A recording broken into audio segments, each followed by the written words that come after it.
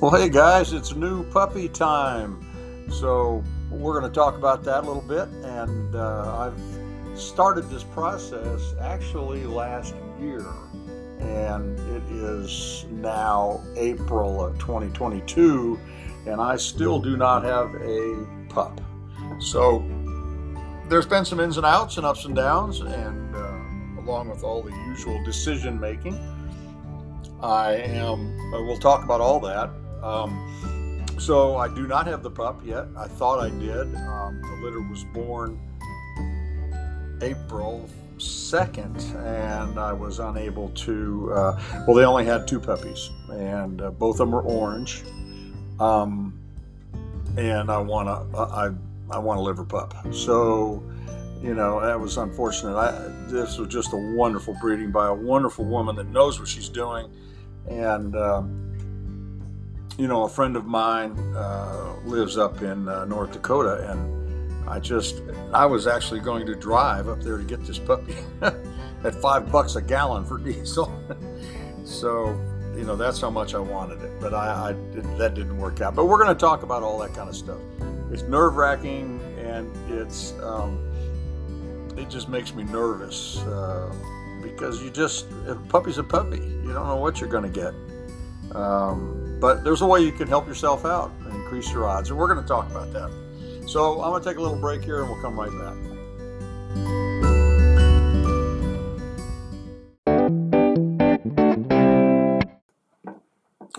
Let's get some housekeeping out of the way. If you get a chance, go ahead to my landing page, my blog, abirdhuntersthoughts.com, abirdhuntersthoughts.com, all those plural. And when you get there, then down the right-hand side of the page, you can find links to my YouTube page, where I've got videos of my last year's hunting, and links to my books, and through that, links to the Kindle, the paperback, and also the Audible book versions. There's links to this podcast, and when you go there, you can actually click that link on support, and you can go there, and if you want to, you can help support this podcast and this whole industry thing that I got going here that keeps growing. But anyway, I do have people that do that, and I appreciate them very much. And if you would like to do that, I would appreciate that too. So also, let me tell you a little bit about my sponsors. They're great guys. Dr. Tim of drtims.com, drtims.com, is the dog food that I feed. He's a dog musher. He's a sled dog racer. His practice up in Marquette, Michigan, which I found when I was up there hunting in the UP of Michigan. It's just about as far north as you can get. I mean, it's amazing. But he is a great guy. I've done a podcast with him that you can go back and listen to, and I want to do a follow-up too on that. But Dr. Tim's wonderful food. He started his food by making his own food to feed his sled dogs, and that translates very well into bird dogs as well. So I feed Pursuit, Dr. Tim's Pursuit. He's got actually a couple more Kinesis and Momentum or something, I don't know, above that, but you can go on his website and take a look at it. In fact, click the link on my blog on my landing page there, and I think you get 25% off your order. So that'd be a good way to get introduced to that dog food. And then my other sponsor is ESPAmerica.com, Electronic Shooters Protection America.com, and they make form-fit ear attenuators, protect your ears. And they are designed to be comfortable, which they really are. It won't fall out and protect your ears. They deaden, blank out anything over 90 decibels. Anything above that starts damaging your auditory nerve, and that's something that doesn't grow back. Trust me on this one. I'm pretty well deaf in my right side now, and my left side is maybe I'm just getting old. I don't know, but anyway, it's going away too, and I think it's because of being around jet airplanes and then also shooting all these years without protection. So, don't be a dummy. Go ahead and protect your ears some way, but look up ESPAmerica.com and give those guys a shot at it. No pun intended. But anyway, let's go back to picking out a puppy.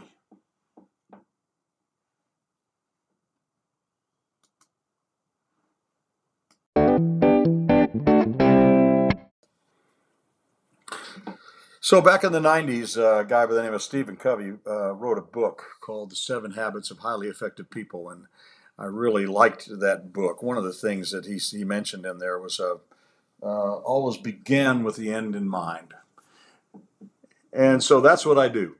I always begin with the end in mind. I'm beginning this puppy search. I know what I want. I want a liver female of with genetics that are set aside from what I have right now, so that when I breed her to 2 or 3 years down the road, that I can get a really good outcross and have a really good solid uh, basis and groundwork for more breeding later on down the road. So I know what I want, and my search for that started last year. It came about that I had no females left. Pearl, my little female that I was going to breed to, um, actually had an emergency spay in Montana, and because she got pyometra, and which is a deadly disease, a deadly condition that is manifest normally in unspayed, non-unspayed females about 3 or 4 years old. And it happened to her, and I took her into the vet. She had a little discharge, and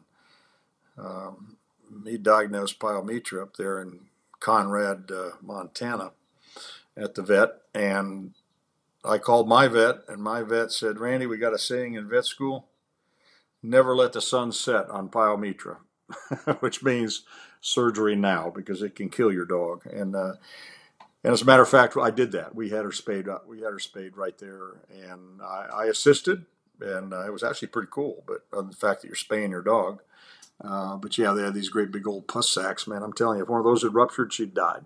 And so we caught her and saved her, but she couldn't have a litter after that. So, and Ruby was 12 years old now, so she's too old. I had her spayed because, after 3 big litters, 30 puppies, it takes a toll on a dog, and she's a heck of a bird dog, and I just wanted her to live out her days bird hunting.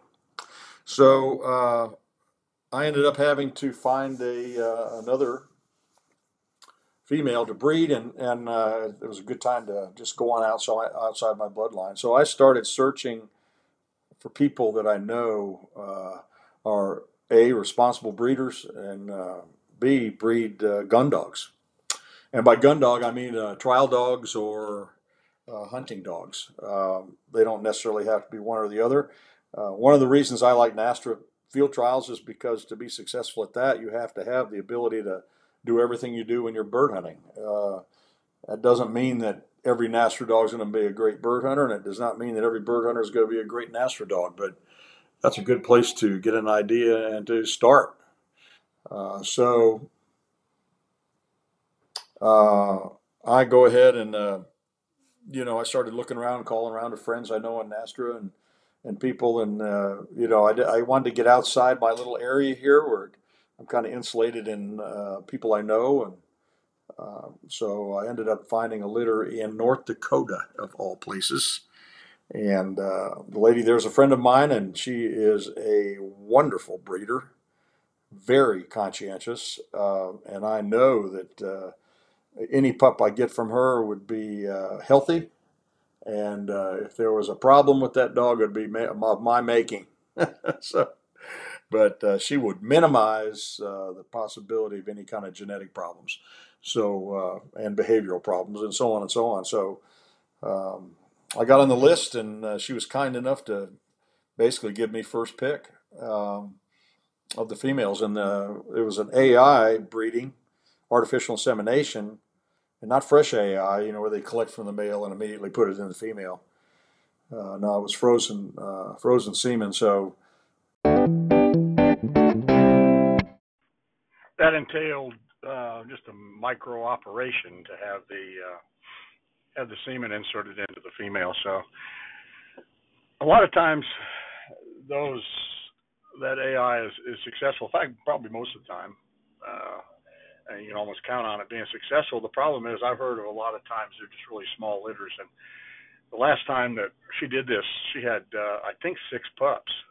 So we were kind of hoping for that. And maybe 2 or 3 liver females to choose from is what I was hoping. So I called the owner of the stud dog he had frozen semen off the dog who had already died. I talked to him, and he's a well-known professional trainer in Kansas. And I talked to him, and we've met and corresponded several times over the years. And so I texted him, and we went back and forth, and he convinced me that that's a pretty incredible stud dog. So I was completely happy. I just got word though that the female only delivered 2 puppies. It was disappointing. Both of them were orange, so I couldn't get one. And of course, she's got a list a mile long for both those pups, so I had to back out of that. And so I'm back in the hunt. I found another litter, also in North Dakota, also by another breeder who is a genetic wizard, well known in hunting and NASTRA circles. And she's got a couple of, she's got at least 1 liver female now that if she ever leaves that dog outside, it may disappear because I may take it. She's got an awesome little liver female there that reminded me so much of Pearl. But she's got a litter coming up, but unfortunately I came into the game late, and I don't think I'm going to be able to get a liver female out of that litter, but we'll see how that goes. I don't know how that's going to work, but right now that's all I've got. I'm looking around, and so you just have to keep beating the bushes, and there's some other people I can call, and I probably will. I'll start making some phone calls, see if I can find somebody. So how do you pick a puppy once you get there? My technique is, I don't know if it's unique or not, but the absolute best way to do this is to hunt over the sire and the dam, both, and then you know what you're going to get, probably with a lot better. And then look at the pedigrees, make sure they match, make sure they got dogs in the background that you want to have in your bloodline, and so on and so on. And then when the litter comes, go ahead and pick out one that appeals to you. That's the best way to do it, but we don't have that option normally. I've never hunted over either one of these dogs. I'm going on the reliability of the owners, people that have seen them hunt, and just personal interaction with the people that I value their opinions. So that's what I'm going to do. And so in a minute, we're going to talk about what you do when you got about 10, 12, or 10 or 11 squirming little puppies underneath you. How do you pick out the one you want?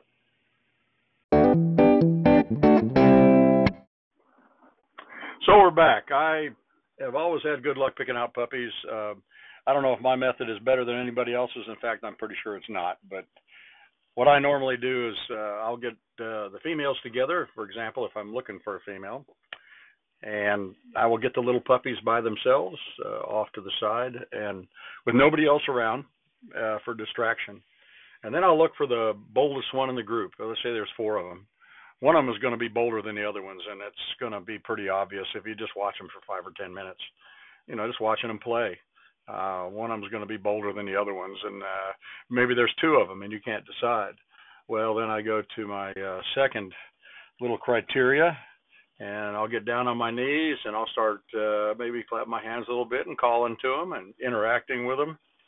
And one of those 2, probably all of them, but one of those 2 is going to come flying over for some play and loving, and if they're socialized, that's what they're going to do. They're just going to come, hey, there's a human, man, this is going to be fun. So they come flying over. So let's say that both of those bold dogs come flying over to you. So now we've found boldness, we've found biddability, and the ability to them to relate to you as a master, and that solves a lot of problems later on down the road. And so then, let's say both of them do come over to you. They're both biddable. They're both bold. And now what do? Well, I go to my third criteria, and that's, hey, are they pretty? So I know what kind of coloration I like and what I'm looking for, and I'll just pick the prettiest one of the two, and that narrows it down.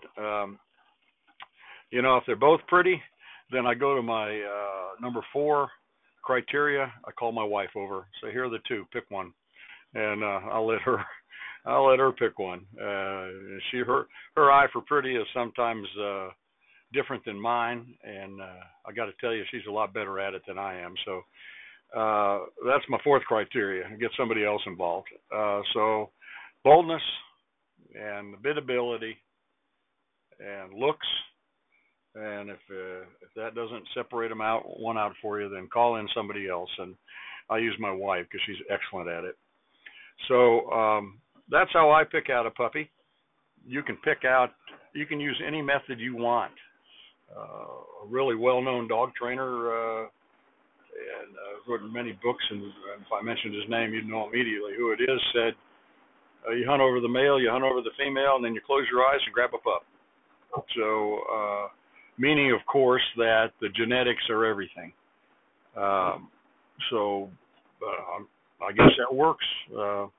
Whatever works for you, whatever squeals your tires. I know that I put looks third, but like most things in life, people unconsciously put looks first. So that goes for people too. When you meet somebody, man, that's a good-looking girl, or man, that's a good-looking guy, that kind of thing. And they may have crummy character, but the first thing you notice is looks. So with a puppy, that's true too a lot of times, but I encourage you to look for something else first. Make that pretty far down your list of what you want in a puppy. And if you're a guy that that wants a dog that stays in gun range, then you might not want the boldest dog in the crowd there, because you're going to just be frustrated, and the dog will be frustrated with you, and you'll be frustrated with the dog. And a trainer will tell you, I can train a dog to do anything, and he's probably right, but why make it aggravating, or why make it a chore? So don't be looking for the boldest one in the crowd. And if you don't care if that dog's going to be a kennel dog, and you're going to go out and see it every day, but it's not going to be inside the house with you, and what do you care about biddability, that kind of thing? You can adjust these 3 or 4 criteria around any way you want, but that's what I use.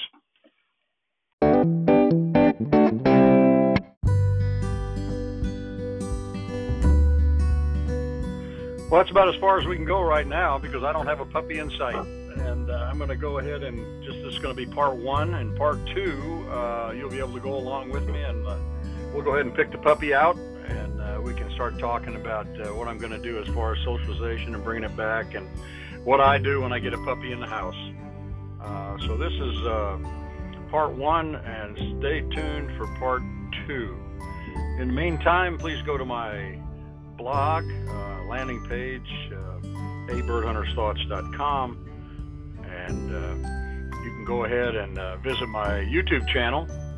There's a link on there, and I've got all the videos from my hunts this year, and you can suffer along with my videography as I get better as we go from the first one to the last one. And I'm looking for great things for next season, because I finally got the camera thing worked out, and I'm going to apologize in advance for some footage of just looking at the ground for a couple of seconds, because stumbling along with just me.